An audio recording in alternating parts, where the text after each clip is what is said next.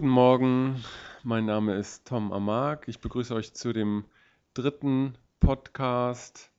Heute ein Gespräch mit Wolfgang Aurose. Wolfgang hat ein Buch geschrieben, Die Seele der Nation, und wir sprechen ganz viel über kulturelle Narrative, über die Ereignisse in Paris, die sich in den letzten Tagen entfaltet haben, und über die Flüchtlingssituation. Sowohl Wolfgang als auch ich, wir haben halt das Glück, gewissermaßen Deutschland so ein bisschen von außen betrachten zu können. Notwendigerweise, er wohnt in Oregon, ich wohne ja hier in Mallorca, und bringt schon ein bisschen Distanz in die Angelegenheit, weil man die jeweilige Kultur, aus der man kommt, halt auch so ein bisschen vergleichen kann mit der Kultur, in der man gerade lebt. Und das ist schon ganz spannend. Ich hatte mit dem Wolfgang letzte Woche Freitag schon ein Interview geführt. Und als ich mir am Samstagmorgen denn die Dateien zurechtschneiden wollte, um sie zu veröffentlichen, merkte ich, dass aus irgendwelchem Grund die vollkommen unbrauchbar ist.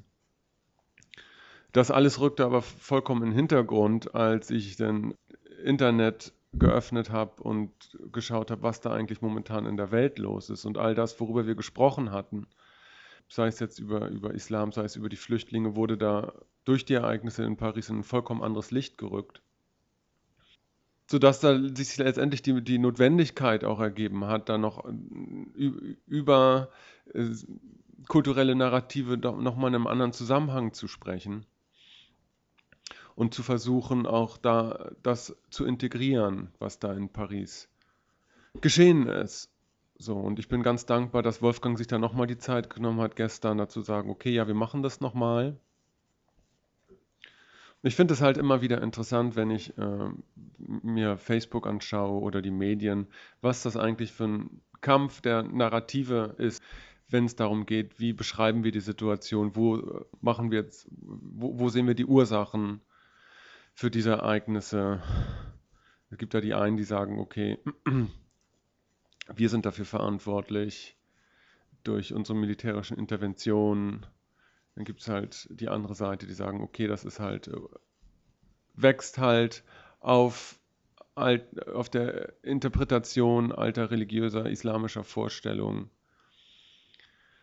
Ich denke, eine pluralistische Art und Weise daran zu gehen, ist zu denken, okay, es gibt nicht eine Ursache jetzt für für solche Ereignisse, sondern es hat immer mehrere Ursachen. Und auch wenn ich nicht so genau weiß, inwiefern ich persönlich dafür verantwortlich sein soll, kann ich doch sehen, dass die deutsche Politik oder auch die amerikanische Politik da einen großen Einfluss mit hat. Aber wie gesagt, auch nicht die einzige Ursache dafür ist, denn wie das der amerikanische Journalist Bill Maher neulich irgendwie sagte, "There's certainly not the Amish who did this." So, wir müssen da auch irgendwie berücksichtigen, dass das halt auf islamischen Wurzeln basiert, und können nur hoffen, dass da auch ein Wachstumsprozess da stattfindet. Aber diese Tatsache, es gibt nicht immer nur eine Ursache für ein bestimmtes Phänomen. Und das ist was ganz Wichtiges, was man im Kopf behalten sollte, ob man jetzt persönliche Ereignisse beschreibt oder kulturelle Ereignisse. Das ist immer recht schön zu sagen, die Ursache ist, die Ursache ist. Wahrscheinlich, es ist ja wie ein Produktionsprozess. Wenn man sich jetzt beispielsweise eine Assembly Line anschaut, dessen Endresultat meinetwegen ein fertiges Auto ist, da gibt es nicht eine Ursache für dieses Auto, sondern ganz viele Ursachen. Es gibt den Designprozess, es gibt den Fertigungsprozess, es gibt all die einzelnen Arbeitsschritte, die dazu führen, dass dieses Auto letztendlich fertiggestellt ist. Und letztendlich verhält es sich mit persönlichen Ereignissen oder kulturellen Ereignissen auch so. Es gibt nicht nur eine Ursache für ein Ereignis. Und ich finde das immer in den Medien relativ engstirnig, denn zu sagen, okay, die Ursache ist oder wir müssen das machen, weil jene Ursache ist. Es ist meistens irgendwo alles zusammen. Insofern muss man einfach mal schauen, inwiefern Ursachen da dass man eine Ursachenforschung macht und sagt, okay, das sind die Ursachen und dann versucht, angemessene Verhaltensweisen dafür zu finden. Ich frage mich halt, wann die Medien halt beginnen, nicht in singulären Ursachen zu berichten, sondern in pluralistischen Ursachen. Das heißt, viele Ursachen können zu einem bestimmten Ereignis führen. Und dass auch alle Perspektiven da ihre Berechtigung haben. Also ihr kennt das bestimmt, ich kenne es zumindest aus meinem persönlichen Leben, dass wenn man jetzt in einer Krisensituation steckt oder wenn man irgendein Beziehungsproblem hat oder was auch immer und man darüber nachdenkt, versucht die einzelnen Stimmen in sich herauszulösen, versucht herauszufinden, was diese inneren Stimmen halt eigentlich wollen, und wenn man versucht, Perspektiven zu diesem Problem zu bilden, dass je mehr man drüber nachdenkt, umso mehr Perspektiven und Problembeschreibungen kann man auch formen und mehr Ursachen kann man herausfinden. Und dann zu sagen, nein, es gibt eine bestimmte Ursache, ist immer eine Form von Komplexitätsreduktion. Und ich habe die Erfahrung gemacht, dass meistens alle Beschreibungen ihre Gültigkeit haben und auch einen gewissen Wahrheitsgehalt haben. Ansonsten denke ich, würde man das nicht so beschreiben. Das ist ja da recht, die Beweisführung ist da recht zirkulär. Das heißt, hätte ich nicht eine gewisse innere Stimme, die da zum Ausdruck kommen will und die da eine gewisse Problembeschreibung anfertigen will, so würde sie sich nicht ausdrücken. So, und das heißt, wenn ich ein persönliches Problem habe, kann ich einen ganzen Ursachenkomplex und Ursachenbeschreibungskomplex erzeugen, der für sich wahr ist und der an sich wahr ist. Und ich muss all diese einzelnen Ursachen würdigen. Und ich muss versuchen, die auch nebeneinander stehen zu haben, was sich natürlich total einfach anhört, weil im persönlichen Leben und auch im sozialen Diskurs ist es manchmal ein bisschen schwierig, da diese Vielheit von Ursachen anzuerkennen. Und dazu sagen, hey, okay, wir lassen das so stehen, wir können sagen, es hat mehrere Ursachen. Ein Ereignis hat immer mehrere Ursachen auf der einen Seite und ist auch gleich Ursache für mehrere zukünftige Ereignisse. Und das ist eine Art von prozessualem Denken, was wir uns angewöhnen können, zu praktizieren. Auf der anderen Seite, wenn es jetzt um Ursachenforschung geht, sollte man, denke ich, auch immer berücksichtigen, dass diese Ursachenforschung auch immer an ein Ende kommen muss.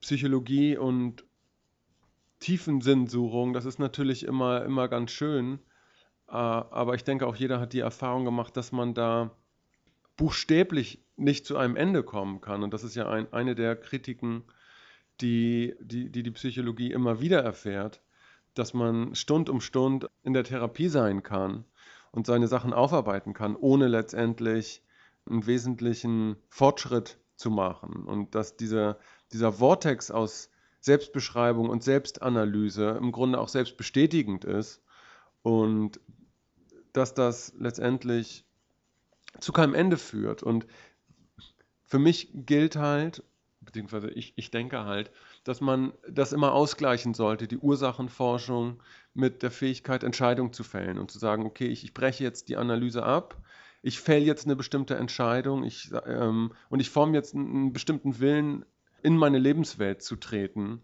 und trage dafür die Verantwortung. Und das ist natürlich ein ganz anderer Schritt, weil sich da die ganze Perspektive verändert. Das heißt, nehmen wir so ein Ereignis, wie sich das jetzt in Paris dargestellt hat, muss man natürlich auf der einen Seite eine Ursachenforschung machen, aber auf der anderen Seite sagen, okay, wir treten jetzt in die Handlung und wir formen jetzt einen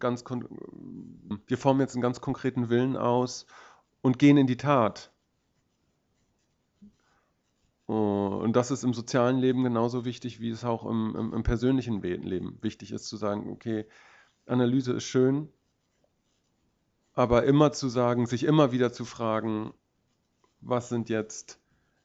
kann ich noch mehr Ursachen finden, kann ich noch mehr Problembeschreibung finden, kann ich noch mehr Aspekte meines Unterbewussten herauslösen und ins Licht heben. Das ist alles ganz wichtig und ganz schön, aber man muss auch die Fähigkeit haben, diesen Prozess abzubrechen und zu sagen, ich gehe jetzt wieder in die Handlung.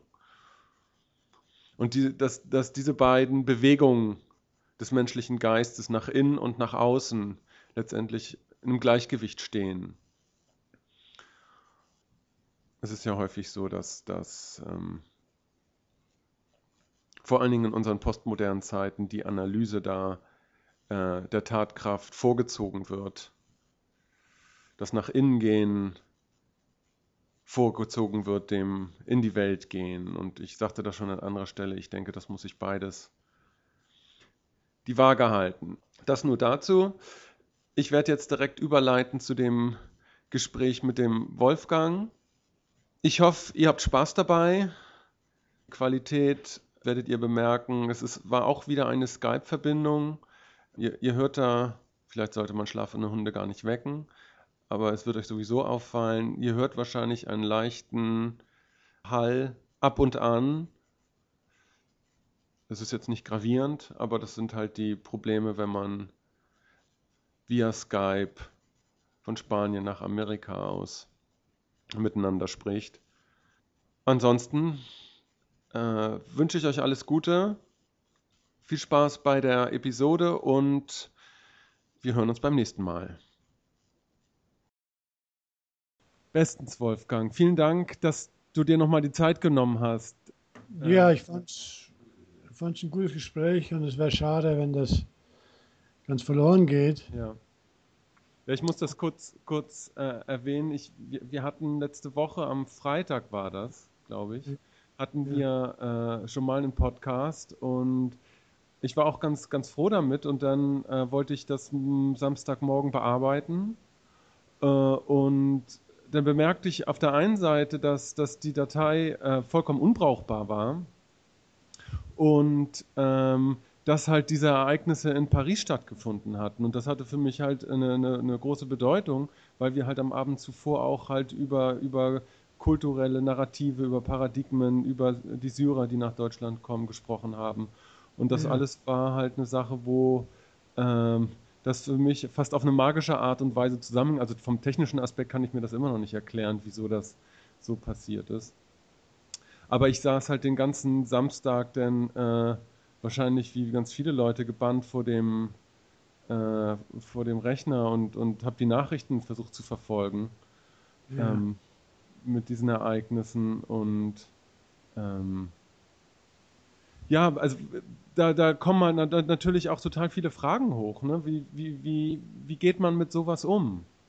Ne, du bist ja jetzt nicht nur ein integraler Pionier, der den integralen Funken da gewissermaßen nach Deutschland gebracht hat, sondern der halt auch ein Buch geschrieben hat, das die Seelen der Nation, Soul of Nations, glaube ich, in Amerika. Wie geht man mit sowas um? Naja, es löst ja erstmal sehr dunkle Gefühle aus, also Trauer und Wut und auch Angst. Also diese Attacken und es hat was unglaublich Bösartiges, was da drin enthalten ist, weil es wirklich so unvermutet kommt und unschuldige Menschen einfach so trifft, aus dem Leben reißt, mit wahnwitzigen Begründungen oder mit religiösen Begründungen. Und es ist natürlich schon in dem Fall gut, dann zu sehen, was gibt es denn an festerem Boden hinter dem Ganzen, also hinter diesem Schock, der erstmal ausgelöst wird. Und gibt es Gründe, die wir verstehen können, wo wir was ändern können vielleicht? Also das sind schon Fragen, die dann zumindest im zweiten Nachdenken irgendwie entstehen. Mhm. Und ich denke, es hat was zu tun, dass es aus dieser Ecke kommt, aus dieser Mittleren Osten-Ecke, aus dieser arabischen Ecke, muslimischen Ecke. Das hat was damit zu tun mit einer tiefen Verletzung, die in diesem Weltteil auch zugrunde liegt. Mhm. Damit zu tun, das ist keine Rechtfertigung, das ist keine Entschuldigung, es ist nur eine Erklärung im größeren Rahmen, denke ich, der da zugrunde liegt. Mhm. Denn ISIS ist meiner Ansicht nach nicht nur einfach eine kleine Ansammlung von Fanatikern, das ist sie natürlich im engeren Sinn, Aber sie hat einen Rückhalt offensichtlich. Also sonst könnte sie sich nicht halten, könnte sich nicht ausbreiten in dem Land, in den Ländern. Hm. Es gibt den Rückhalt, dass sie zumindest geduldet wird oder jedenfalls nicht so vehement bekämpft wird, wie man sich denken könnte. Es müsste doch eigentlich in den Ländern selber ein großer Widerstand dagegen entstehen, tut aber nicht. Also außer jetzt der vom Westen auch mit bezahlte Kampf, aber der ist wirklich vom Westen bezahlt oder von anderen Ländern, von Saudi-Arabien. Hm. Aber weniger im eigenen Land. Da gibt es gar nicht so diesen großen, vehementen Widerstand. Hm. Also irgendwas liegt dem zugrunde, ein Rückhalt, den solche Fanatiker haben. Und darüber habe ich mir Gedanken gemacht. Und es hat sicher damit zu tun mit einer großen Verletzung, die eben gerade die arabische Kultur durch den Westen erfahren hat, durch die Kolonisierung und später aber auch in der Auseinandersetzung mit Amerika, mit Europa, sich als zweitrangig fühlt. Hm. Und das ist natürlich, und auch nicht nur fühlt, sondern auch so zum Teil berechtigt fühlt, weil es auch so behandelt wurde. Es wurde kolonisiert, diese Weltgegend, und sie wird bis heute als dritte Welt bezeichnet. Und darunter fallen Länder wie Persien. Persien ist eine 3000 Jahre alte Kultur. Die arabische Kultur hat im Mittelalter war dem dem europäischen Raum eigentlich überlegen, wissenschaftlich gesehen überlegen, von der Toleranz her, von der zivilisatorischen Entwicklung her. Also es sind schon ganz schöne Schwergewichte, die da eigentlich sind, kulturelle Schwergewichte. Wenn ich da kurz, ja? Ja, Hm?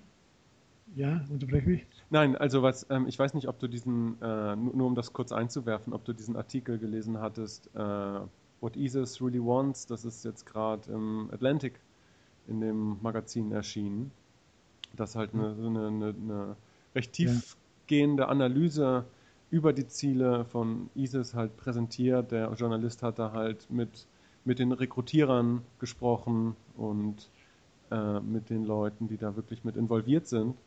Hast du den gelesen? Also Nein, es ging halt darum, dass er halt gezeigt hat, dass das halt auf islamischen Werten auf der einen Seite basiert, aber letztendlich ein Regress auf eine mittelalterliche ja, Struktur ist, wo halt die Interpretationen des Korans stattfinden, die vor 800 Jahren letztendlich gegolten haben.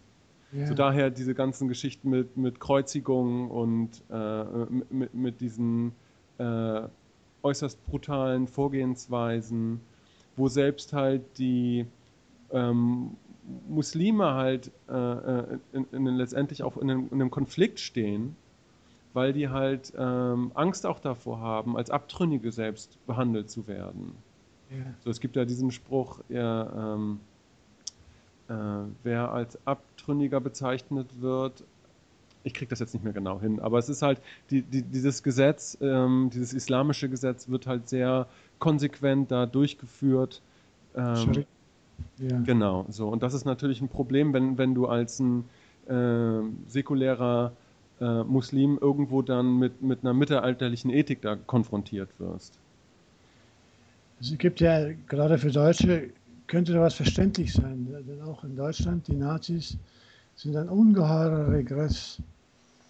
Auch sie haben so reagiert, dass die Deutschen, die sich nach dem Ersten Weltkrieg unter Druck fühlten oder nicht anerkannt fühlten oder ungerecht behandelt fühlten. Das ist Teil der Auslöser auch für die Entstehung der Nazis gewesen. Mhm. Und auch die haben geantwortet, indem sie eine quasi nicht nur mittelalterliche, vormittelalterliche Atavismus an den Tag gelegt haben. Mhm. Also das ist schon eine trotzige Reaktion, die natürlich völlig einem wirklichen Dialog vorbeigeht, sondern nur einfach wirklich aus einer Verletzung raus eine Haltung annehmen, die atavistisch ist. Aber da gibt es Beispiele. Und ich finde, die ISIS hatte manche Beziehungen, ähneln die auch den Nazis, mit ihrer Berufung auf einer höheren Mission, die sie haben, das haben die Nazis auch gemacht, und gleichzeitig einer unglaublich kalten Brutalität, Hm. Grausamkeit.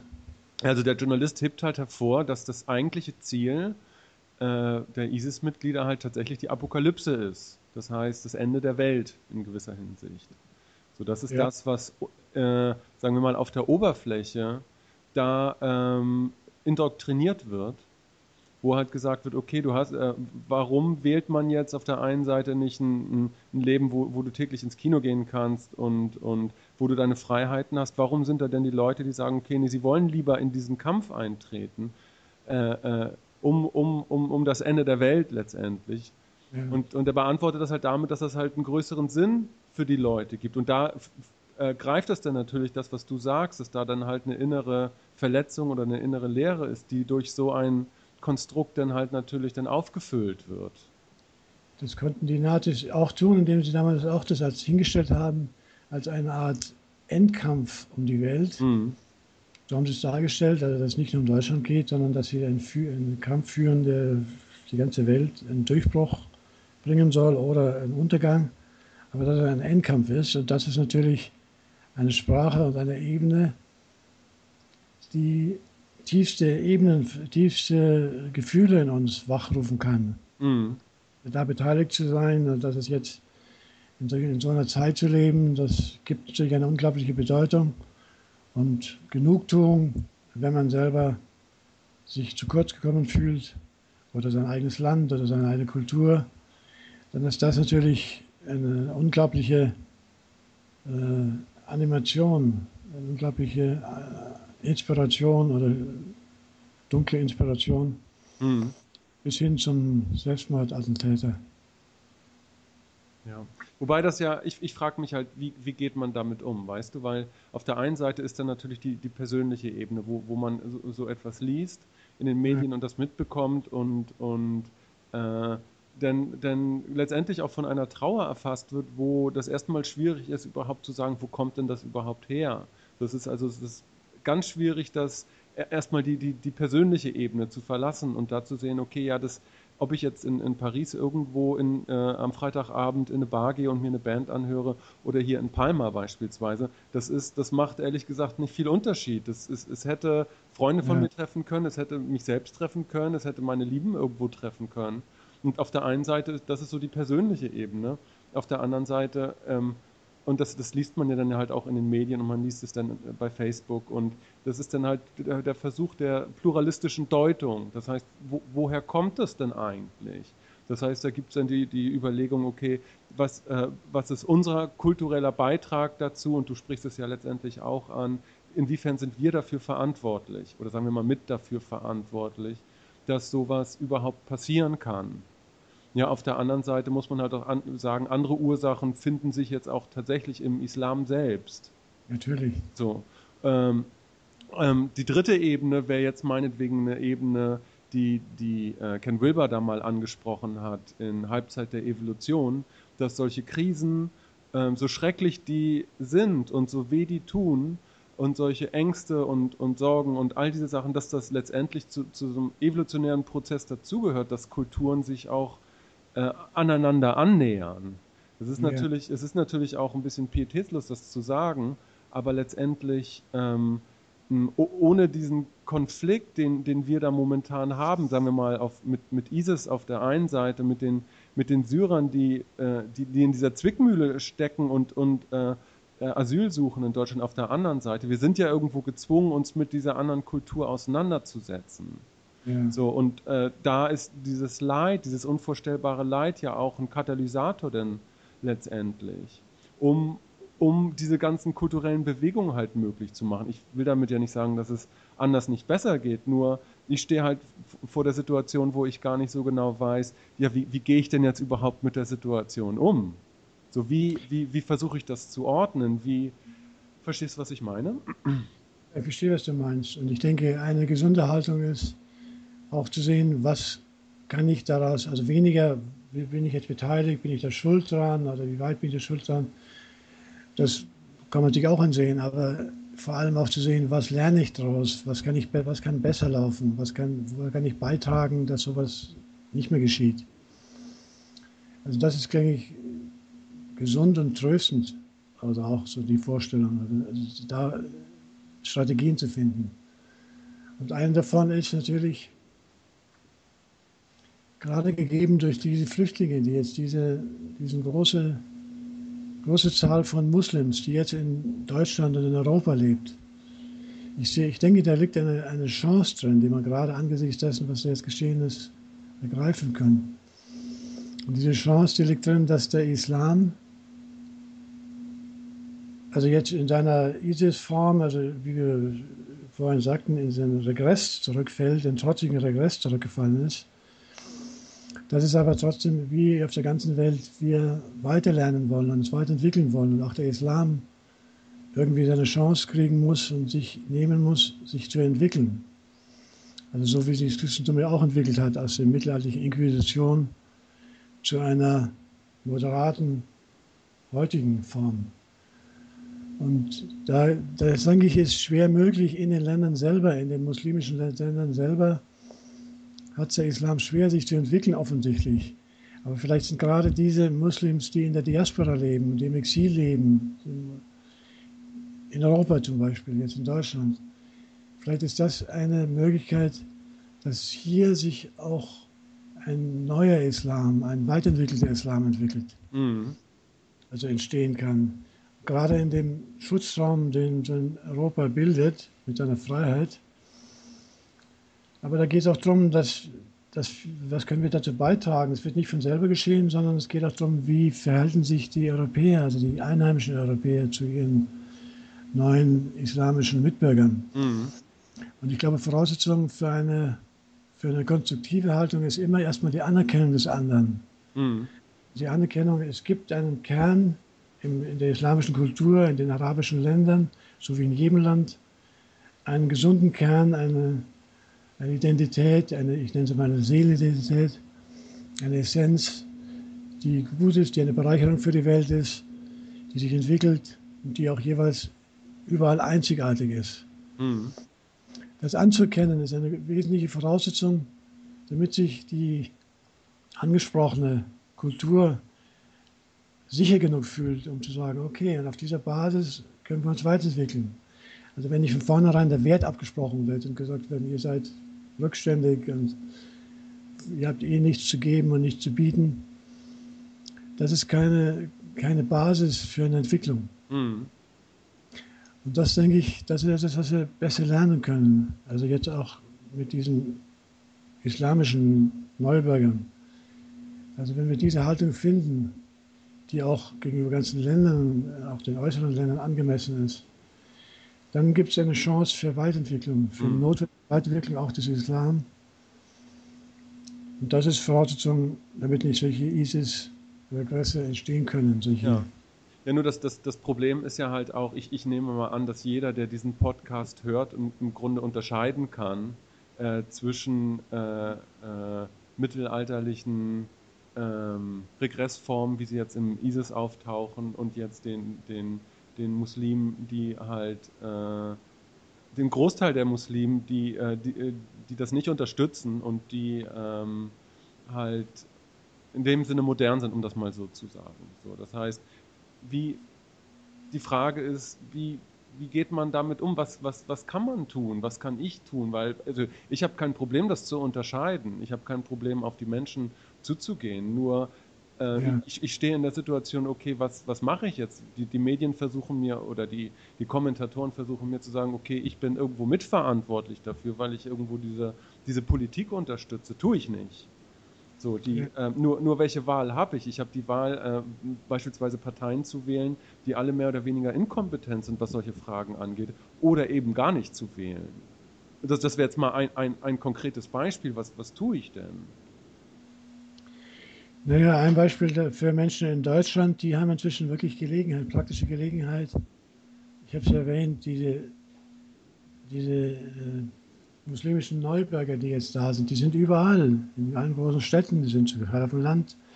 Also man hat durchaus Gelegenheit, selber mit seinen neuen Nachbarn das zu üben und zu sehen, wie kann man umgehen, wie kann man diese Würde, die jeder in der Kultur innewohnt, wie kann man die ansprechen und gleichzeitig einen Dialog darüber beginnen, wo Teile sind, die weiterentwickelt werden könnten, wie zum Beispiel das Verhältnis zwischen Männern und Frauen, was ein sehr wichtiger Punkt ist, ein sehr wichtiger zivilisatorischer Punkt ist, der im Islam kaum entwickelt ist oder eben noch auf seiner alten Stufe stehen geblieben ist. Dieses ist ja sogar noch verschärft zurückgefallen, aber auch ein durchschnittlicher Muslim hat dann ein Verhältnis zu westlichen Verhältnissen sehr patriarchische Haltung gegenüber Mann-Frau-Verhältnis. Und wenn die jetzt in Deutschland leben, dann wird es zu Konflikten kommen, wenn sich das nicht weiterentwickelt. Also das ist etwas ein praktisches Gebiet, wo man mit seinen Nachbarn, wenn man solche hat, jüdische Nachbarn zum Beispiel, haben viele jetzt.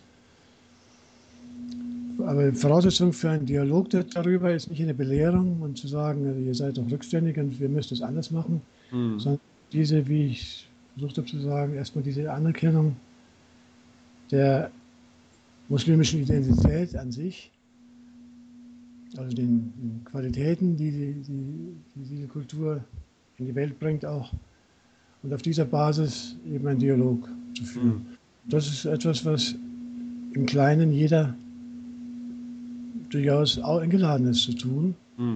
Das nehme ich an und gehe davon aus, dass wir alle in einem Feld leben, dass sich das irgendwann auf was Größeres überträgt.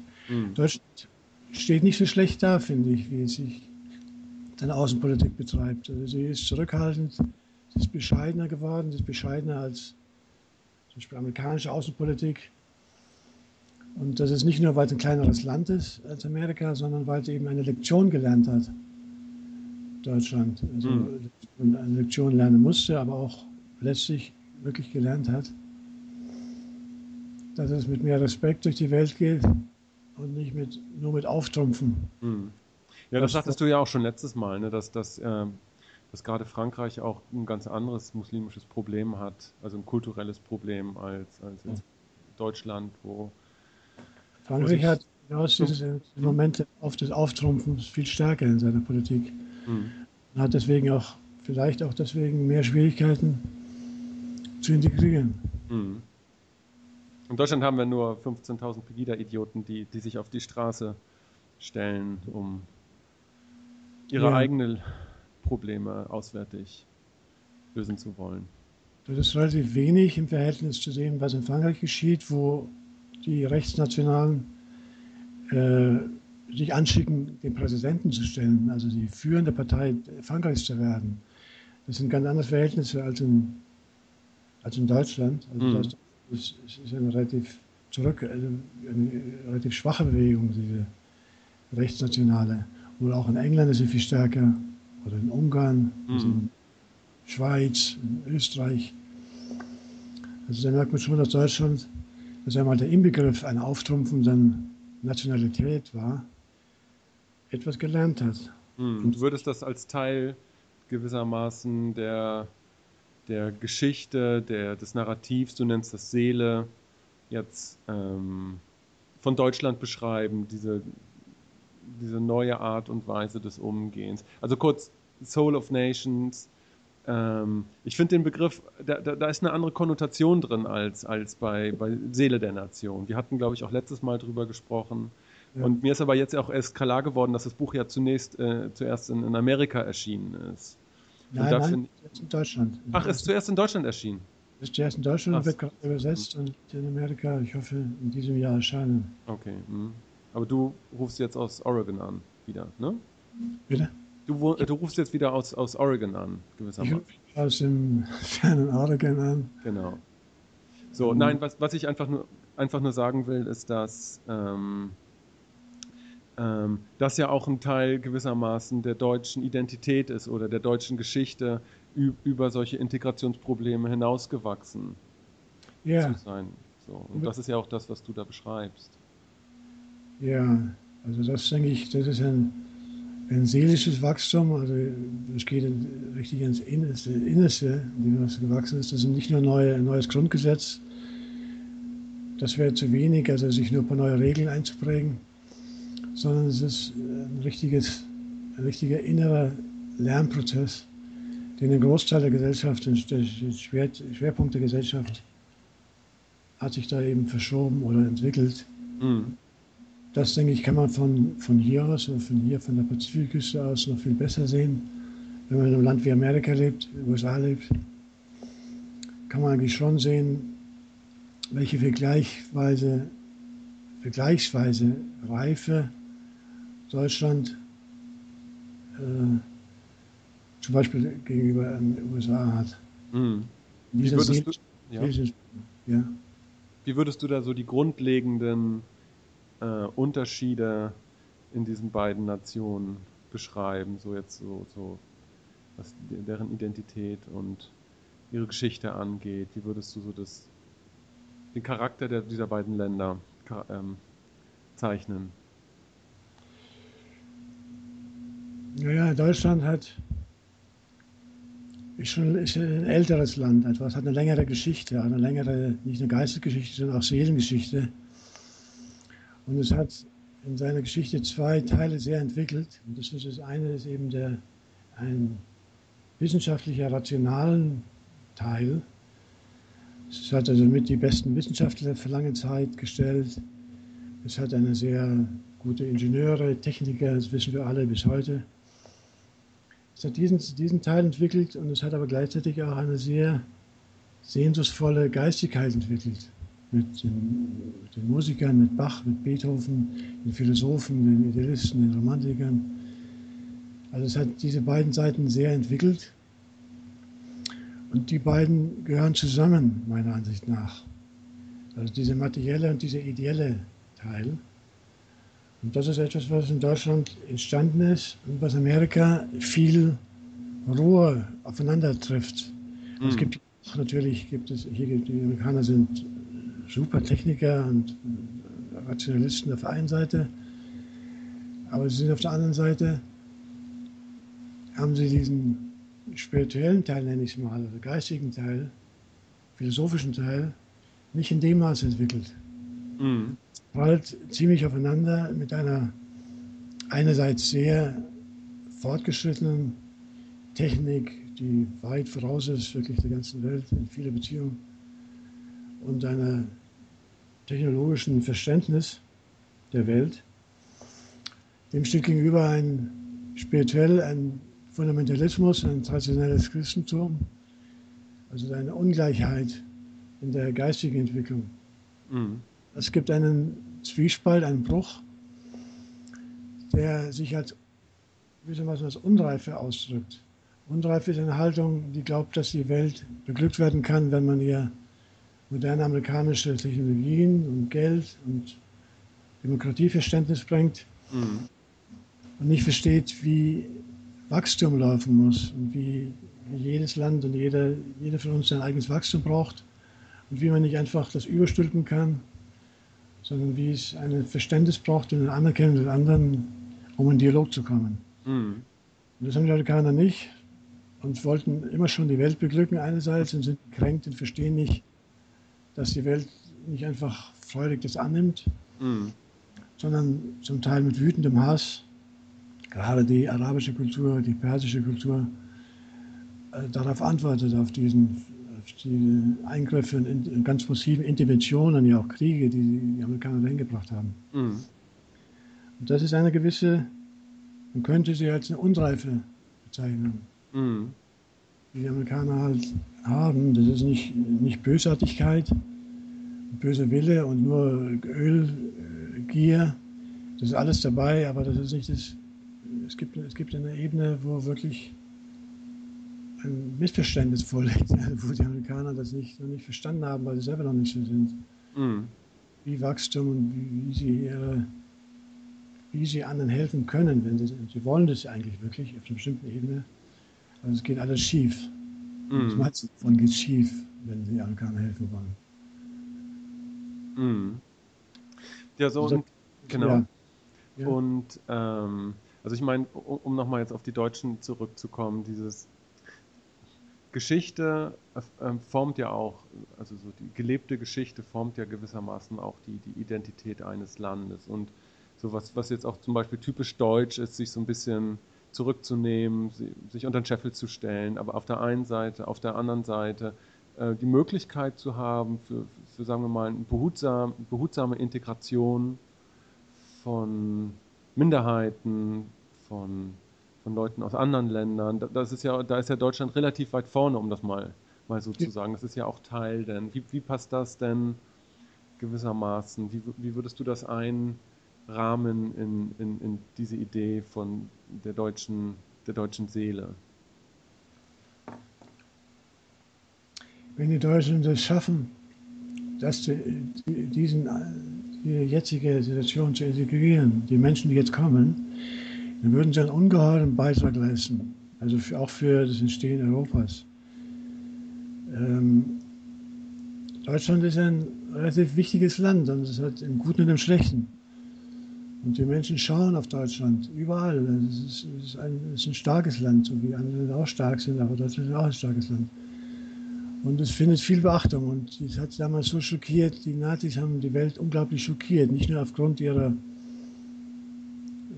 Weltkrieges, waren die Japaner ja auch dabei, aber bei den Deutschen war es eben so ein Schock, wie konnte so ein entwickeltes Land, ein gebildetes Land, eines der gebildetsten Länder der Welt damals, wie konnte so ein zivilisiertes Land so einen unglaublichen Rückfall vollziehen. Mhm.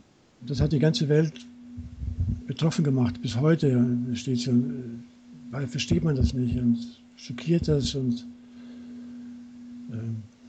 deswegen ist natürlich umgekehrt, auch wenn Deutschland jetzt einen Schritt nach vorne macht und die Integration schafft, ein Land, das vorher so extrem rassistisch war, Mhm. es schafft, dass jetzt diese Toleranz zu entwickeln, die notwendig ist, Mhm. damit wir gegenseitig uns zum Wachsen verhelfen können. Nicht um zu akzeptieren, nicht zu sagen, okay, wir müssen damit leben, so wie wir sind. Das ist nicht Toleranz. Toleranz ist, uns den Raum zu geben zum Wachsen. Mhm. Nicht uns einzuschüchtern und zu sagen, du bist nichts wert. Dann werde ich nur noch mich verteidigen wollen und mich rächen wollen für diese Einschätzung. Mhm. Gar nicht mehr daran denken, mich zu verändern. Sondern diesen Raum zu geben zur Veränderung, zur Weiterentwicklung. Mhm. Das ist die Reife. Und da denke ich, da hat Deutschland eine große Aufgabe jetzt, aber auch die Möglichkeit. Ich sehe, wenn nicht Deutschland, wo sonst im Augenblick? Mhm. Das führt mich da direkt zu der nächsten Frage. Wie geht man denn in dem Zuge denn mit Pegida und den Hardlinern aus dem rechten Lager da letztendlich um? Die Medien versuchen da ein Bild zu zeichnen, okay, das sind 15.000 Leute, 20.000 Leute, 10.000 Leute, die dann in Dresden aufmarschieren und für den Erhalt nationaler Werte einstehen oder kämpfen, was auch immer das bedeutet. Und die Medien versuchen dann natürlich auch so ein bisschen zu polarisieren. Ich denke mir halt, dass eine Polarisation da vielleicht gar nicht so der richtige Weg ist, damit umzugehen, sondern dass letztendlich auch, ja, auch die Belange ähm, der Pegida-Anhänger integriert werden müssen, ohne den Werten der Pegida-Leute anheimzufallen. So, und Genau, das ist natürlich eine totale Gratwanderung, wie man sowas machen kann. das sehe ich genauso, aber es ist genauso wie gerade in dem skizzierten Dialog mit scheinbaren Gegnern oder eben dem anderen, dass man als Voraussetzung erstmal sieht, gibt es irgendeinen wahren Kern oder einen Kern, den ich bestätigen kann. Darauf aufbauend die, nicht die Kritik, aber sagen wir mal, den Raum zu geben, damit sich was weiterentwickelt. Mhm. Jeder, das sehe ich sehr krass, also in den Medien, die wirklich nur völlig jeden Wert absprechen oder jeden Wahrheit oder als völlig verboten hinstellen. Und da ist natürlich auch ganz viel, dieses, dieses Verbohrtsein ist auch dabei. Aber was gut wäre, glaube ich, in Deutschland, wenn die Medien deutlicher sagen würden, Es gibt was in Deutschland, es gibt natürlich ein deutsches, ich nenne es mal ein deutsches Lernfeld, ein deutsches Erfahrungsfeld, eine Schicksalsgemeinschaft. Mhm. Also das, Und was du mit Seele bezeichnest. Mhm. ja, Mhm. eine seelische Wertegemeinschaft, eine seelische Lerngemeinschaft, ein seelisches Erfahrungsfeld, das würde ich als Seele bezeichnen. Mhm. Und jedes Land, das hat natürlich auch Deutschland. Und das ist aber eben, hat nichts mit Rasse zu tun und mit Volkskultur, weil die ändert sich die ganze Zeit, die Kultur. Aber es gibt eine Identität, eine tief zugrunde liegende Identität in jedem Land. Und es sind Wertvorstellungen, die sich ändern. Und heute gibt es eben bestimmte Wertvorstellungen, die wichtig sind. Wir sprachen davon, das ist diese seelische Reife oder Ausdruck Deutschland, den Deutschland jetzt hat. Und der steht natürlich nicht zur Disposition. Das ist schon wichtig, das zu sagen. Also wir sind nicht eine beliebige Bahnhofshalle, in die jeder kommen kann und mit irgendwelchen Werten irgendwie reinbringen kann und hier leben kann, sondern wir erwarten schon, wir sind schon die Gastgeber und wir haben in unserer seelischen Entwicklung bestimmte, zum Teil bittere Erfahrungen gemacht und die gilt es schon zu respektieren. Also man Mhm. muss, und das denke ich, wenn das ausgesprochen wird, das hat nichts mit Rassismus zu tun, weil es sich jeder kann daran in dieses Feld teilnehmen, ganz gleich woher er kommt. Also dazu ist keine deutsche Großmutter notwendig und keine deutsche Volkslieder singen können oder sowas, sondern es ist eine seelische Affinität, die man das zu diesem deutschen Erfahrungsfeld haben sollte, wenn man in Deutschland lebt. Mhm. Wenn man in Frankreich lebt, dann muss man irgendeine Affinität haben, eine innere Affinität zu diesen französischen Werten zum Beispiel. Mhm. So, du meinst, das heißt, aus einer gesamtgesellschaftlichen Perspektive hat das, worauf Pegida letztendlich zeigt, auch letztendlich einen Wert. Es ist ein verkapselter Wert da drin. Der kommt nur sehr verzerrt zum Ausdruck, weil sie dann christlich-abendländische Kultur sprechen und das ist ja irreführend und Regress. Sondern wenn man davon gemeinsame Plattform wäre, es gibt ein inneres Erfahrungsfeld, das man Deutschland nennen kann und das ist uns wichtig. Das wollen wir auch, dass jeder, der hier lebt, dass er an dem Anteil nimmt und das respektiert. Das heißt, sobald wir darüber sprechen, was dieses Erfahrungsfeld ist und Ja, sobald, oder sagen wir mal, was wir als dieses Erfahrungsfeld beobachten, weil mit dem ist es ja immer ein bisschen schwierig, ja. was wir als dieses Erfahrungsfeld beobachten, können wir im Grunde genommen die Pegida-Leute auch, sagen wir mal, aus einer höheren Perspektive integrieren und denen ein bisschen so den Wind aus den Segeln nehmen. Ja, so ungefähr. Dass man sagt, also ihr seid nicht die Einzigen, die hier euch um Deutschland bemüht. Uns geht es auch um Deutschland, also um dieses deutsche Feld. Aber eben auf einer Ebene jenseits des Rassismus oder jenseits dieser Definitionen, der alten traditionellen Nationalitätsdefinitionen, sondern der eine Tür öffnet, dass jemand, der aus Eritrea kommen kann oder sonst wo, Mhm. sich in dieses Feld reinwachsen kann, Mhm. bereichern kann. Also nicht nur reinwachsen, sondern auch Anteil nehmen und Teil wird und das bereichern kann und weiterentwickeln kann. Mhm. Also ja, das würde ich mir wünschen, so eine Diskussion. Mhm. Sowohl mit den Zuwanderern als auch mit den Pegida-Leuten. Hm. Ja, das ist ja auch das Interessante, dass sich nationale Identität, das ist ja nichts, was irgendwo in Stein geschrieben ist, sondern auf der einen Seite hängt es davon auch ab, was wir als nationale Identität Ja, beobachten wollen, wie wir unseren Filter einstellen und sagen, okay, das ist jetzt typisch deutsch oder das ist jetzt die deutsche Seele im Verhältnis zur spanischen Seele oder ja, Eigenschaften von den Franzosen. Das ist die eine Seite. Auf der anderen Seite ähm, ent, ent, ent, durchläuft ein Land, eine Nation ja halt auch immer eine Geschichte. Und das heißt, es ist auch immer Offenheit, eine gewisse Offenheit für Neues da, für neue Erfahrungen und auch ja. für neue Definitionen. So, und das ist halt da, wo man halt sagen muss, okay, Pegida hat womöglich noch nicht integriert, dass ja, die Integration womöglich ein ganz großer Bestandteil von der deutschen Identität ist. Genau so. Genau das. Man kann es vergleichen, meiner Ansicht nach, ein Land, die Identität eines Landes mit der Identität eines einzelnen Menschen. Und ein 20-Jähriger äußert sich ganz anders und sieht ganz anders aus und wird sich anders darstellen, als wenn er 40 ist Mhm. oder derselbe Mensch 60 wird oder 80 wird.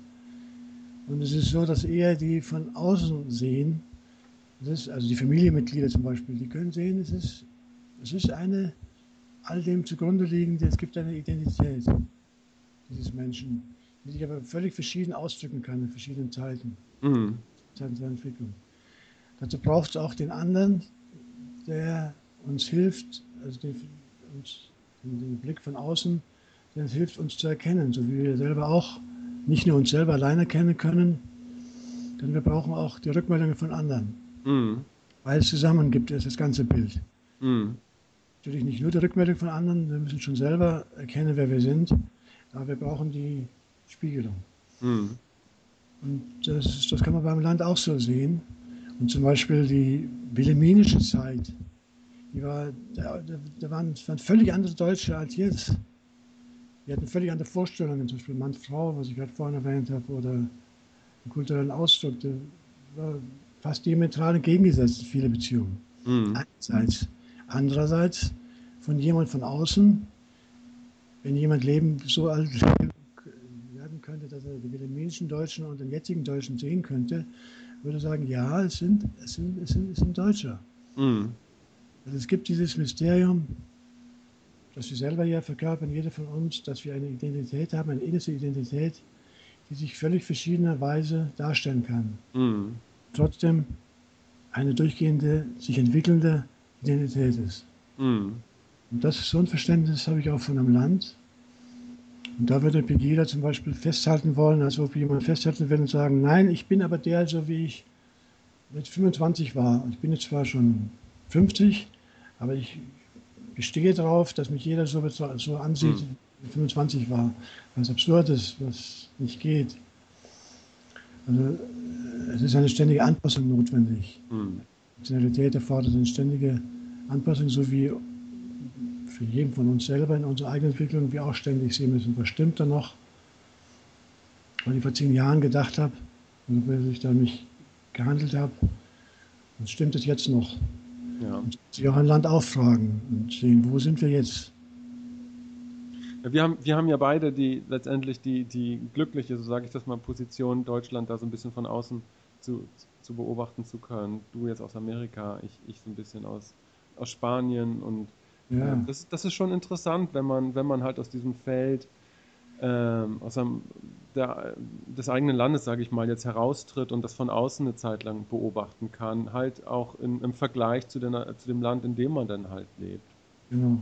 Und womöglich sagt, womöglich sagt das halt auch was über den menschlichen Geist aus, halt mit Generalisierung zu arbeiten. Aber jetzt beispielsweise was für mich eins der grundlegenden Unterschiede zwischen meinetwegen Spaniern und Deutschen ist halt, dass die Spanier in gewisser Hinsicht viel vitaler sind, Ja, ähm, auch halt bedingt letztendlich durch den Einfluss der Muslime, die vor 1000 Jahren halt hier Kriege geführt haben. ja, Und also auf einer Seite diese Vitalität und diese Bereitschaft, im Leben zu sein. Und das ist ganz spannend zu beobachten. Ich hatte jetzt irgendwie vergessen, was ich noch sagen wollte. Aber egal. Die haben halt eine ganz andere Lebensart. Und natürlich ist das ein Filter, den man irgendwie auf die Nation und auf die einzelnen Menschen ansetzt, aber es hat auch irgendwo was Wahres. Wenn ja. man, das ist schon interessant. Ich denke, was die Vitalität betrifft, die ist natürlich in jedem Land verschieden, außergewöhnlich. Aber die Deutschen, die also wirklich sehr die Vitalität verloren haben, ich denke, sie haben es wirklich verloren auch. Also ich glaube nicht, dass sie immer so unvital waren und so abstrakt und denkerisch waren. Und dass es zum Teil eine Schutzhaltung ist nach dem Krieg. Also die Deutschen haben viel von ihrer Vitalität verloren. Mhm. Nicht, dass sie waren niemals so wie die Spanier oder wie die Italiener, also diese Vitalität. Es gibt schon grundsätzliche Unterschiede. Aber im Verhältnis trotzdem zu ihrer eigenen Vergangenheit, wenn ich mir die angucke, also was ich weiß von Geschichte der Weimarer Zeit zum Beispiel. Mhm. Es war schon vitaler. Berlin, solche Städte, die waren Inbegriff von Vitalität. Mhm. Ja, in Deutschland wirkt das auf mich, als ginge viel von der ursprünglichen körperlichen Vitalität wird in Arbeit kanalisiert. Währenddessen Arbeit eigentlich, zumindest ist es nicht so wichtig. Das muss man irgendwo machen. Aber die eigentliche Lebensvitalität, die kommt halt abends im Sommer um 11 auf den Plazas zum Vorschein, Ja, wenn die Alten immer noch da sitzen und feiern und Kinder bis um 2, 3 herumlaufen und spielen und überall Musik spielt und das Leben einfach als Leben gelebt werden kann, ja, ohne da jetzt auf die Uhr zu gucken und zu sagen, wir müssen jetzt um 7 aufstehen oder um 6. Das machen die dann auch, aber die gehen dann erstmal in eine Bar und trinken dann einen Kaffee und ja. dann auch einen kleinen Schnaps oder ein Bier, um irgendwie in Fahrt zu kommen. Das heißt, da sieht man schon, die Vitalität ist halt eine ganz andere. Und das kann man aus einer deutschen Perspektive heraus gar nicht so richtig verstehen. Das gab es ja davor vor etlichen Jahren die Diskussion darüber, dass beispielsweise die Griechen faul sind. So, und das ist so eine typische Fehlleistung, die Griechen mit der Perspektive eines Deutschen und der deutschen Mentalität zu betrachten. Weil die haben eine ganz andere Lebenskultur und auch eine ganz andere Vitalität und ganz andere Werte. Und das ist schon interessant, denn von außen zu beobachten und zu sehen und dann auch die Unterschiede nach und nach herauslösen zu können. Ich denke, das ist genau der Grund, warum die einzige Chance, die wir haben, ist eben die Zusammenschlüsse, so wie die Europäische Union und vielleicht später nochmal einen größeren Weltzusammenhang. Wenn eine Nation alleine, eine Kultur alleine mit ihren guten Seiten, aber ihren Schattenseiten auch, jeder hat ihre Qualitäten und ihre Schattenseiten, ist auf die Dauer nicht lebensfähig oder zu arm, also zu arm an Lebenskraft. Sondern wir brauchen uns gegenseitig und die Deutschen brauchen und suchen das ja auch, also die Vitalität der Südländer. Mhm. Andererseits suchen die Südländer auch die Disziplin der Nordländer. Mhm.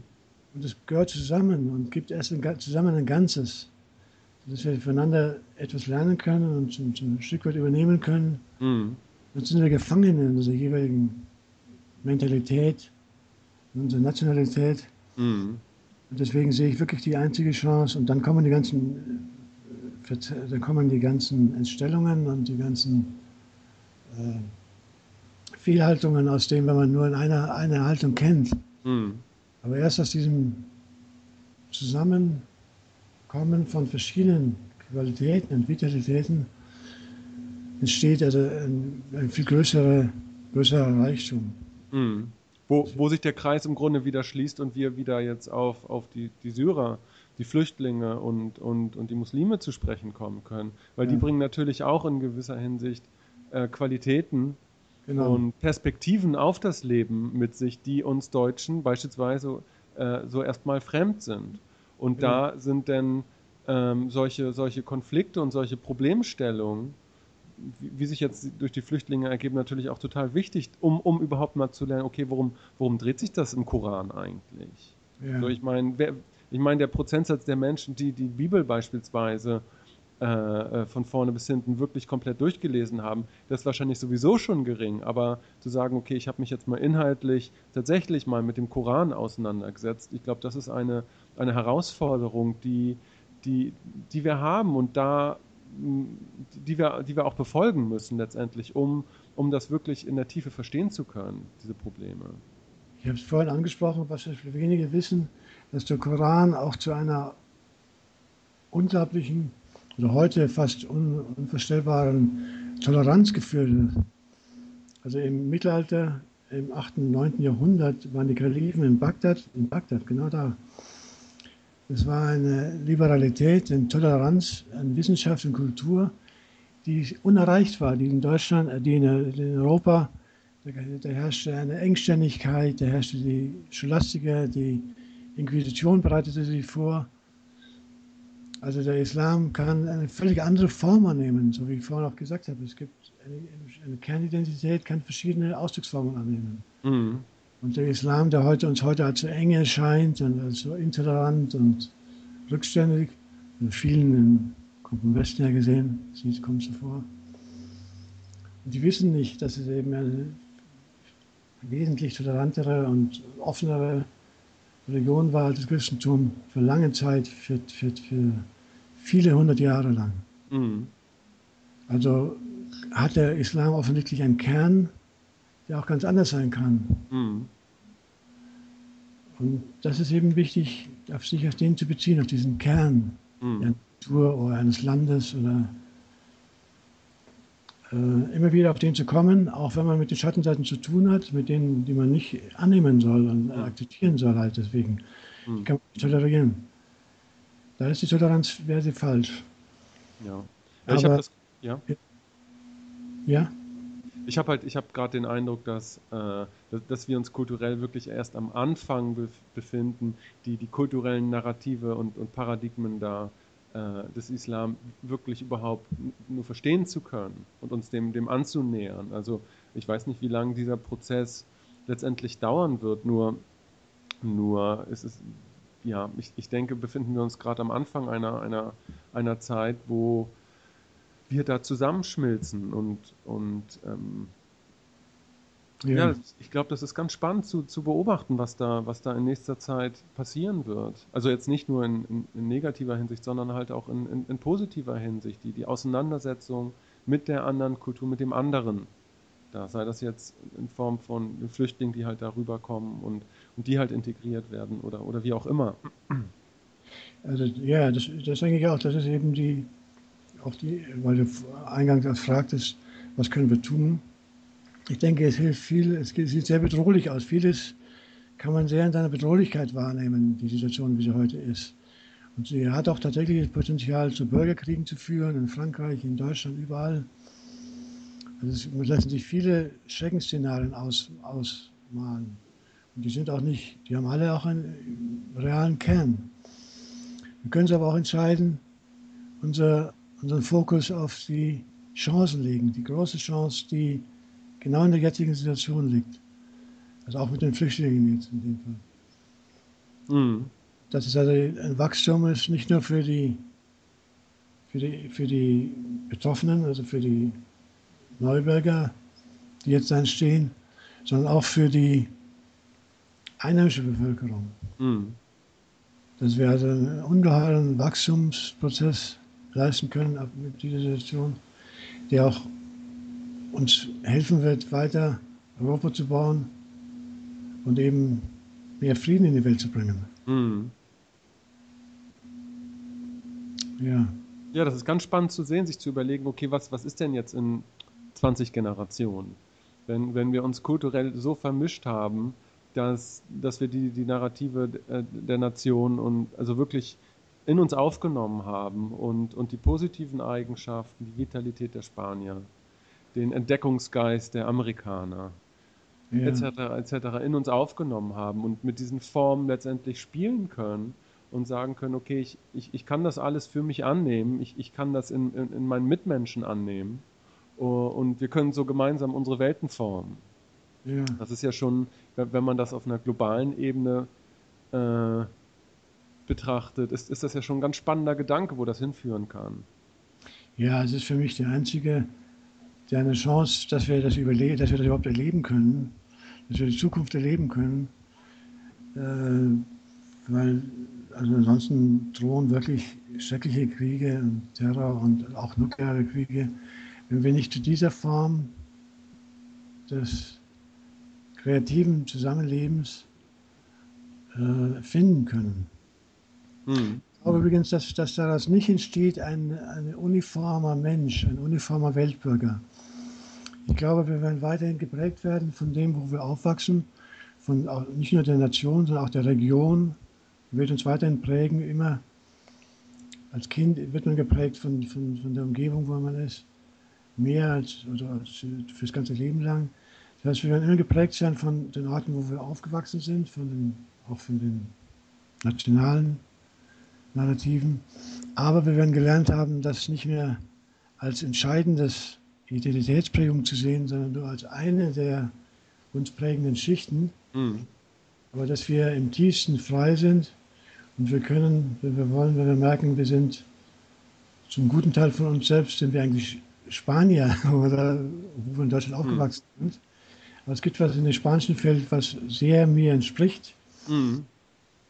Dann kann ich das einfach auch richtig leben und komme nicht mehr in Konflikt, bin ich jetzt eigentlich Deutscher oder bin ich jetzt Spanier, sondern ich bin ein Europäer geworden, der seinen spanischen Anteil leben kann, ohne seinen deutschen damit völlig zu verlassen.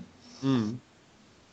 Und so wird es eine bewusste Vielschichtigkeit geben, wo das Nationale nur noch eine Schicht ist. Und die uns immer noch, wir werden immer noch unterschiedlich sein, wir werden nicht alle gleich werden. Und der aus Deutschland kommt oder der aus Ukraine kommt, wird immer noch geprägt sein von dem, wo er herkommt, Mhm. aber Offenheit mitbringen und wird nicht mehr gefangen sein in seiner Nationalität. Ja. Erzähl, was ich jetzt noch gern ein bisschen von dir wissen würde, wie kommt man dazu, ein Buch über die Seelen der Nation zu schreiben? Ja, es hat natürlich eine persönliche Ursache, so wie die meisten Bücher irgendwie auch einen persönlichen Hintergrund haben.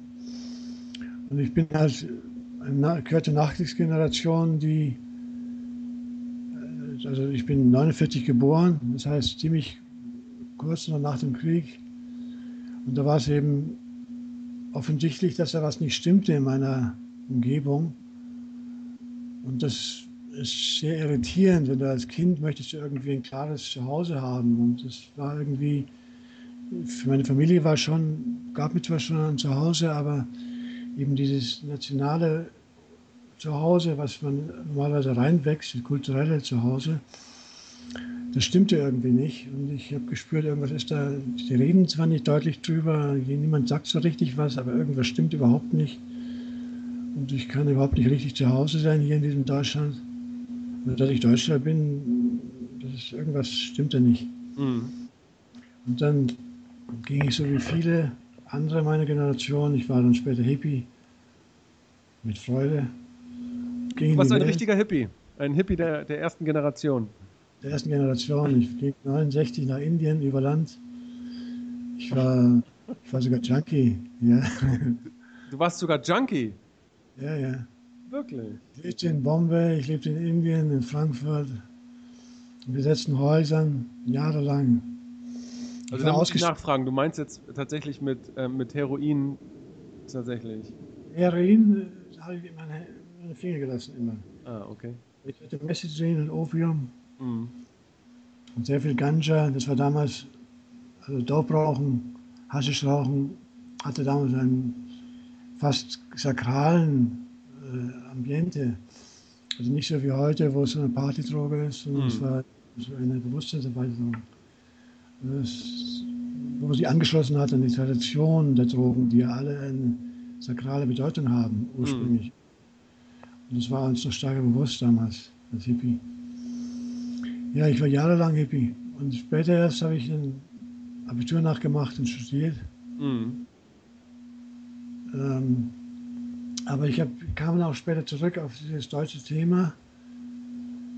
Ähm, Nachdem ich mich jahrelang oder jahrzehntelang unwohl gefühlt habe als Deutscher, sehr unwohl gefühlt habe, ohne zu wissen, was eigentlich jetzt, was habe ich damit zu tun? Also, warum muss ich mich unwohl fühlen? Was habe ich getan? Mhm.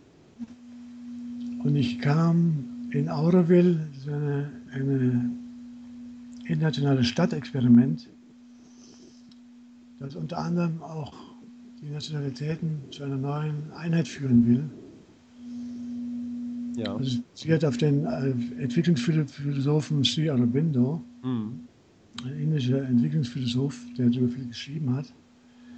Und da in der Beschäftigung in diesem geschützten Rahmen, das ist wieder so wie vorhin das Beispiel, wir brauchen einen geschützten Rahmen, um zu wachsen. Mhm. Also wenn wir gezwungen werden, wenn gesagt wird, du entwickelst dich jetzt, sonst werden wir dich draußen halten hier, dann geht's nicht. Mhm. Aber wenn man geladen ist und wenn gesagt wird, vielleicht ist da irgendwas dran an dem Deutschland und an dem Nationalen überhaupt, da gibt es einen wahren Kern, den wir noch nicht gesehen haben. Und das bot diese ferne Indien, das Brot und Rahmen, und dieses Experiment, dieses Stadtexperiment, bot also einen Rahmen, sich auch mit Deutschland auseinanderzusetzen. Ah, okay. Zu Beginn einer so langen, ich würde sagen, fruchtbaren Entwicklung der Beziehung, also wo ich allmählich gesehen habe, mich nicht mehr gefangen zu sein in diesem Abwehr gegen Deutschland, gegen Mhm. meine deutsche Identität, sondern zu sehen, lass uns doch mal sehen, was ist denn jetzt eigentlich dahinter? Mhm. Und das habe ich versucht, in meinem Buch herauszuarbeiten. Und wie lange warst du jetzt in Auroville? Naja, ich war lange für Auroville tätig. Also ich war eigentlich nur ein halbes Jahr in Auroville selber gelebt. Aber ich Mhm. fuhr für viele Jahre lang jedes Jahr nach Indien und habe auch dann in Deutschland und in anderen Ländern für Auroville mich eingesetzt und auch richtig gearbeitet. Also ich Mhm. war richtig Geld bekommen dafür Mhm. und war einer der, ja, Helfer dieses Kurses. Ja, es sind ja viele tausend Leute beschäftigt in Mhm. Auroville. So bin ich sehr oft mit Auroville gewesen. Ah, okay. Bitte. Mhm. Und von Auroville dann zurück nach Deutschland und dann nach Amerika? Oder wie war der Werdegang da, der Reiseplan? Indirekt führte es auch über Auroville, weil ich war also dann auch Vorsitzender von diesem Auroville International. Das ist in über 20 Ländern, das ist eine Organisation, die mit Auroville zusammenarbeitet und bei der Entwicklung hilft. Und als Vorsitzender konnte ich dann auch, es hat einen Vorteil, wenn du Vorsitzender bist, du kannst dir mit aussuchen, wo wir tagen auf der Welt. Ah, okay. Und ich wollte immer schon gerne nach Brasilien. Und so habe ich also nach Brasilien eine Konferenz einberufen, 2002. Und da kamen dann eben Leute aus der ganzen Welt hin. Und ich lernte da meine zukünftige Frau kennen, die Ah, auch mit mhm. Arzt zu tun hat. Und die war eben Amerikanerin. Und das, damit hatte ich ja nicht viel zu tun mit Amerika, mit USA. Also das zog mich nicht an, sondern ich war so wie viele, unsere Generation, meine Generation, in so einer Hassliebe zu Amerika, Mhm. die aber insgesamt mich eher abgehalten hat, dahin zu gehen. Und so, mich interessiert andere Weltgegenden mehr. Aber da sie eben Amerikanerin war, fuhr ich eben zu ihr. Mhm. Und sie war so letztlich überzeugend, dass ich gesagt habe, ich möchte mit ihr zusammenleben, Mhm. da wo sie lebte. Und das war, wie ich später herausgestellt habe, eine wunderbare Gegend Amerikas, eine sehr kreative. Ich lebe in einer Künstlerstadt, Ashland, in Oregon, an der kalifornischen Küste, nahe am Atlantik, nahe am Pazifik. Und hier sind viele spirituelle Lehrer, die auch in Deutschland bekannt sind. Gangaji, Neil Donald Walsh, Ella Jackson Beer. Dann musst du ja eigentlich in deiner Zeit auch den Ramdas und den Timothy Leary kennengelernt haben, oder nicht? Also zumindest, das war ja dann auch so die Zeit, in denen die Drogen Ja, propagiert haben und auch ihre Philosophie dann. ja, da war man natürlich schon sehr vertraut. Aber Ramdas war eben Amerikaner und die Amerikaner, und die habe ich mich bin ich ein bisschen in den Bogen gemacht. Mhm. Ich habe mir indische und europäische Lehre angezogen. Mhm.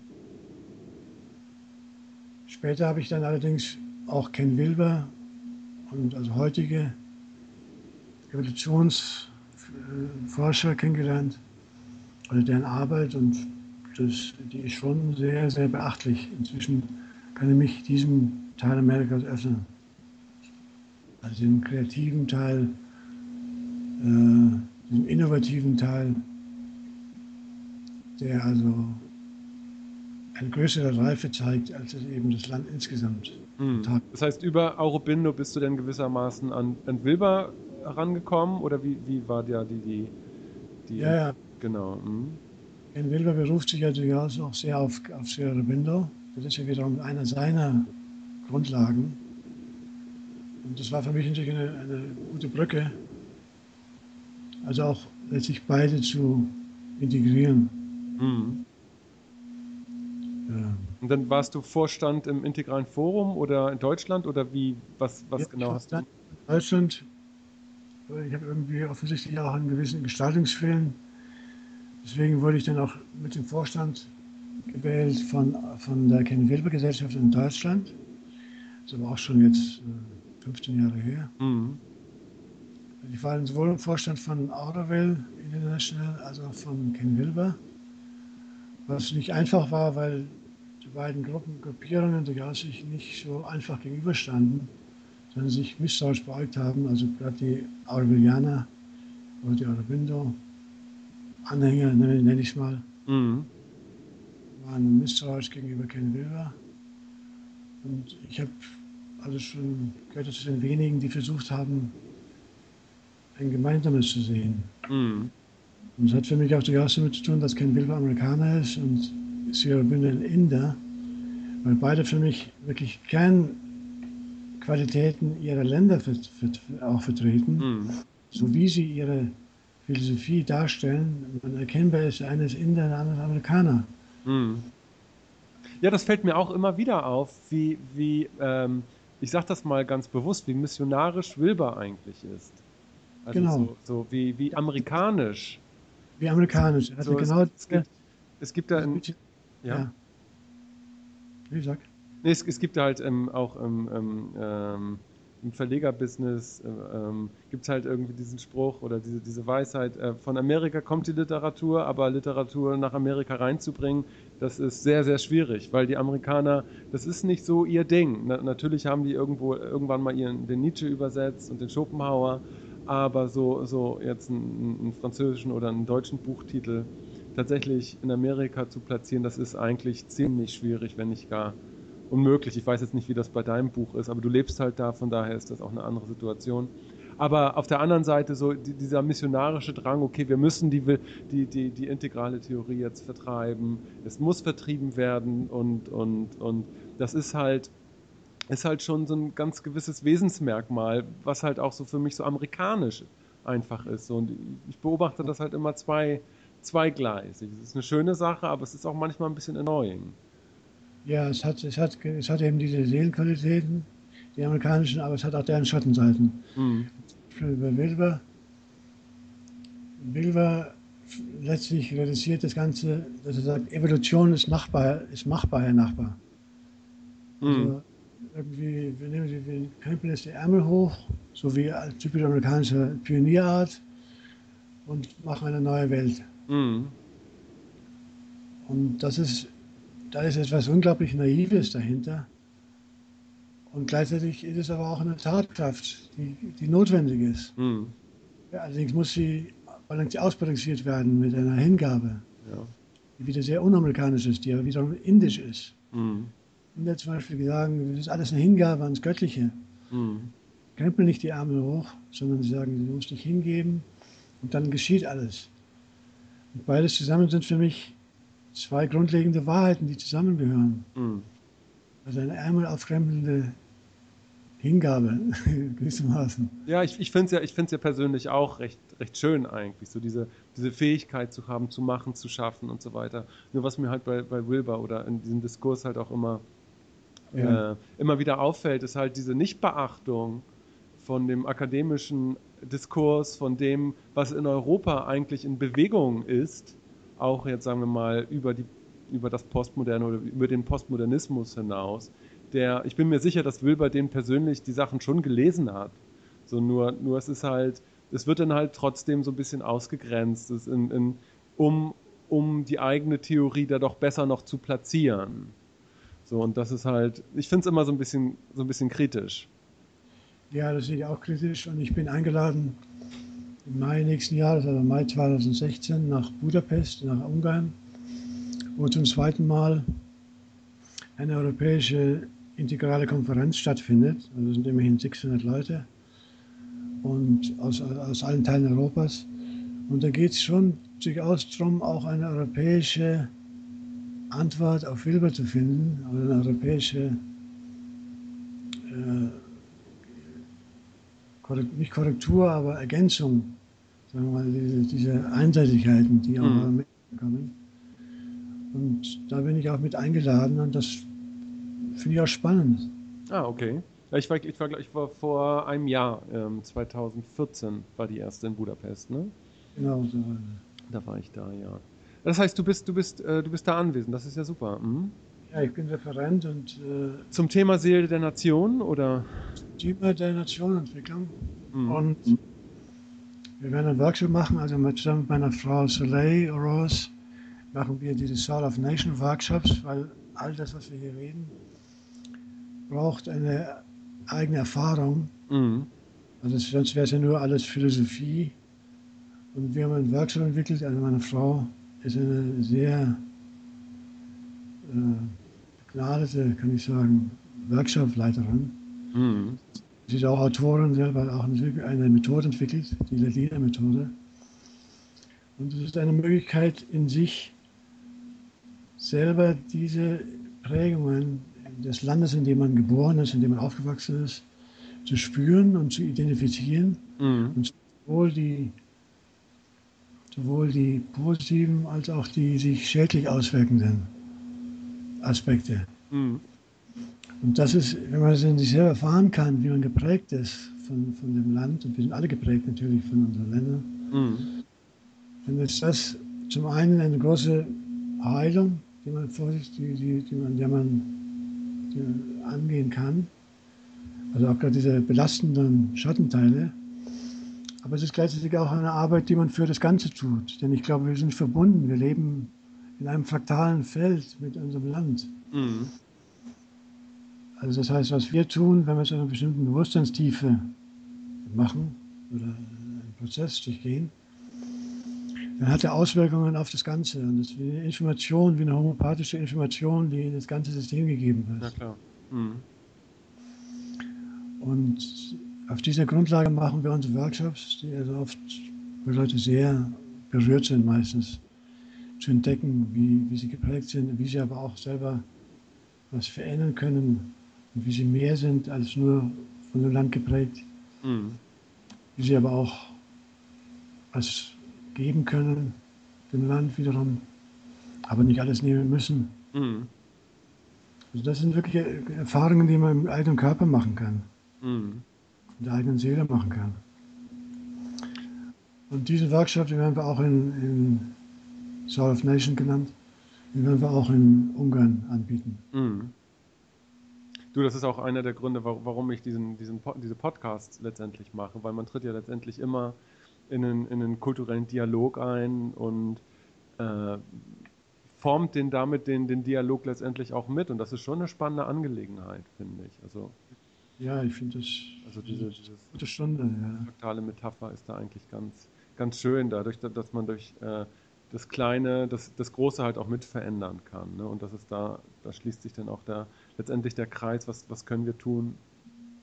Ja, ja, wir können mehr tun, als wir glauben. Mm, Und das ist, denke ich, etwas, da hilft es, dass wir verstehen, dass wir nicht nur äußerlich arbeiten, sondern dass wir auch so unsere innere Arbeit was beeinflussen können. mm, Und das ist deswegen nicht einfach so, dass man sagt, ich alleine gegen 80 Millionen, was ist meine Meinung schon, was kann ich schon bewirken, sondern dass in unserer Tiefe sind wir verbunden und sind wir wesentlich größer als nur ein kleines Staubkorn gegenüber einer quantitativ viel größeren Zahl. ja. Es gibt da dieses Zitat, kurioserweise von Ronald Reagan, der ja Ja, momentan wieder sehr diskutiert wird in Amerika, ja, ähm, soweit ich das verfolgt habe. Und der meinte irgendwann mal, es ist unglaublich, was ein Mensch erreichen kann, wenn er sich nicht drum kümmert, wer den Credit dafür bekommt, also wer den Nutzen davon hat. Weißt du, wem das zugerechnet wird? Das heißt, sehr ähm, schön. Ja, wenn ich mich nicht darum kümmere, dass das für mich ist, sondern wenn ich sage, okay, ich schaffe jetzt einfach, und auch das ist ja wieder dieses typisch, ich setze mich aufs Pferd und reite gen Westen und es ist mir alles scheißegal, Mentalität der Amerikaner. Wenn ich ja, mich nicht darum kümmere irgendwie, sondern einfach schaffe, da ist man zu unglaublichen Taten letztendlich fähig. Und das ist schon, das ist das Gute, finde ich. Das ist das Schöne an den Amerikanern. ja, ist ein gutes Beispiel. Wenn wir uns über uns selbst hinauswachsen, also nicht nur an unseren engeren Vorteil denken, Mm, dann erreichen wir unsere Größe. mm, Und dann wirken wir auch mit dieser Größe wir dann haben, auf das ganze Feld ein. Und das Mhm. ist wirklich mehr, als wenn wir nur als kleines Ego Mhm. in unsere eigenen Interessen haben wir keinen Einfluss auf das Ganze. Ja, nur um jetzt noch mal kurz einen anderen Punkt zu erwähnen. Man sieht daran letztendlich auch, inwiefern letztendlich der Nationalgeist oder wie man das auch immer nennt, letztendlich auch Philosophien prägt.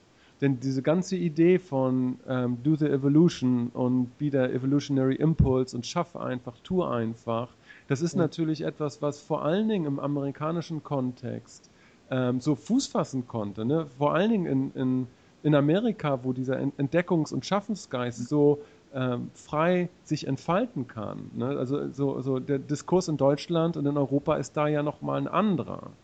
Ne? genau. Das ist schon spannend, wie da Philosophie und Nationalgeist eben zusammenhängt. Und dass man das aber halt auch, gerade wenn man eine ähm, multikulturelle Philosophie haben will, in Betracht ziehen muss, Ja, letztendlich. So, weil, genau. mhm. Ja, ja, das sehe ich genauso. Und das ist natürlich schon spannend irgendwie, weil der europäische postmoderne, ich sag mal, postmoderne Diskurs über Evolution und das ist natürlich ein vollkommen anderer, als der, wie er in Amerika geführt wird. Ja, So, weil so die postmoderne Beobachtung, dass wir letztendlich unser Feld der Beobachtung gar nicht verlassen können und dass wir eigentlich gar nicht so richtig sagen können, gibt es jetzt Evolution wirklich, wirklich?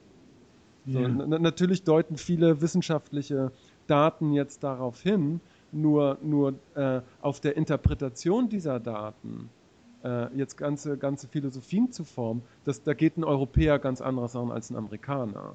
Und so, und da muss das halt ausgeglichen werden, um da halt zu einer, sagen wir mal, integralen oder metaintegralen Philosophie zu kommen.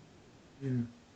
Ja, dazu braucht es eben diesen Dialog und dazu hilft es auch, so wie unser Beispiel, in einem anderen Land zu leben. Das hilft auch, über den eigenen Rahmen eher zu verlassen und zu erkennen und letztlich auch zu verlassen. Und erst durch dieses Zusammenspiel dieser verschiedenen nationalen Dialoge ergibt sich eigentlich ein brauchbares Gesamtbild. Mhm. Die Frage übrigens, weil du sagst, gibt es Evolution? Das ist natürlich eine Grundfrage. Die führt mich dann wieder zurück auf mein eigenes Leben oder auf jedes eigene Leben. Gibt es eine, macht unser eigenes Leben, machen wir eine Evolution in unserem eigenen Leben? Mhm.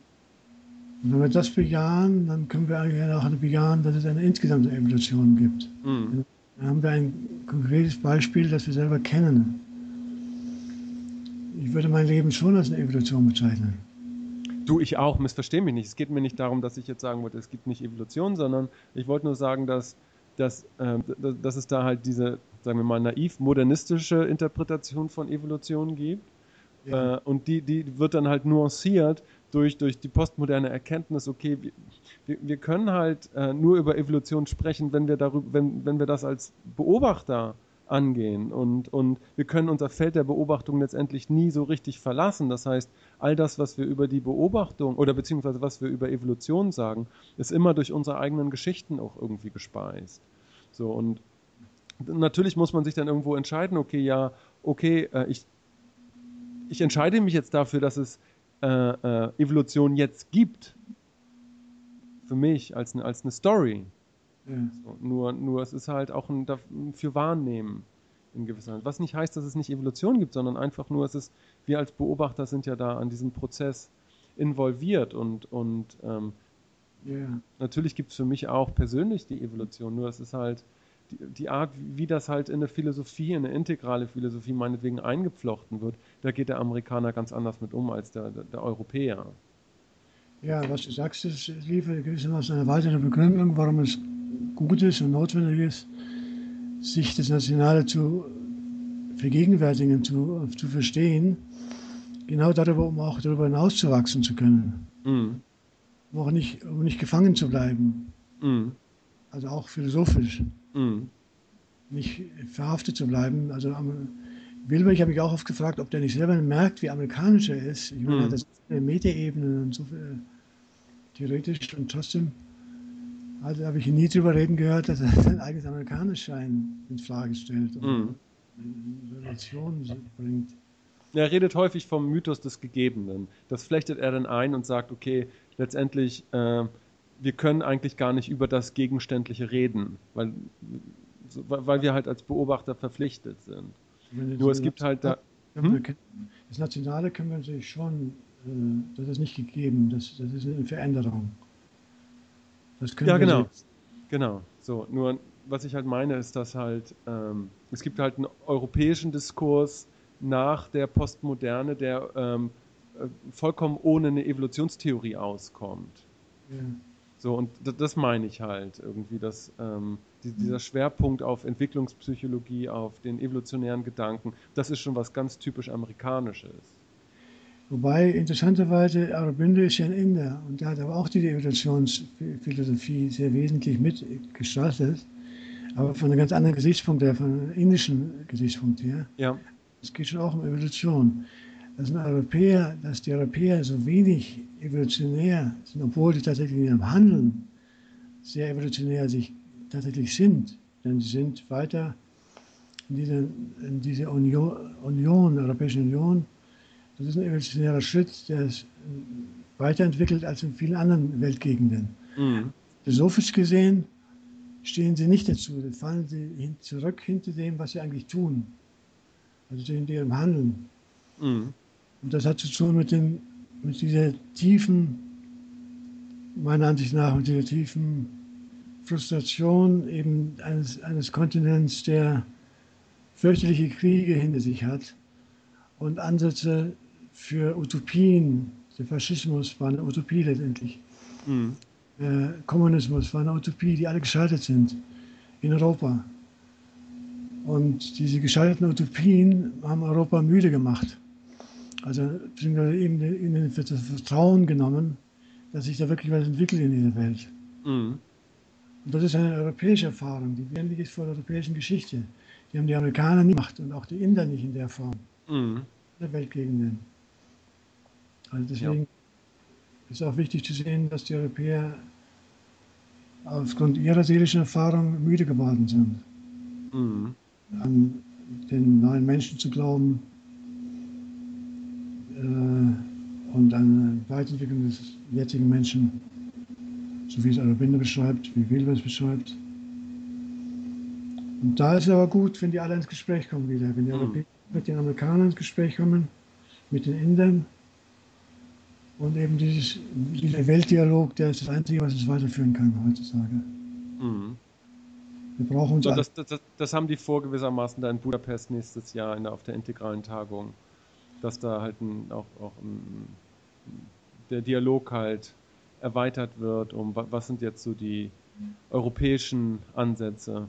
Ja, also das werde jedenfalls ich bestimmt auch mit reinbringen, aber ich denke, das ist auch ein Konsens, dass man das machen will. Super. Das heißt, man muss da hingehen.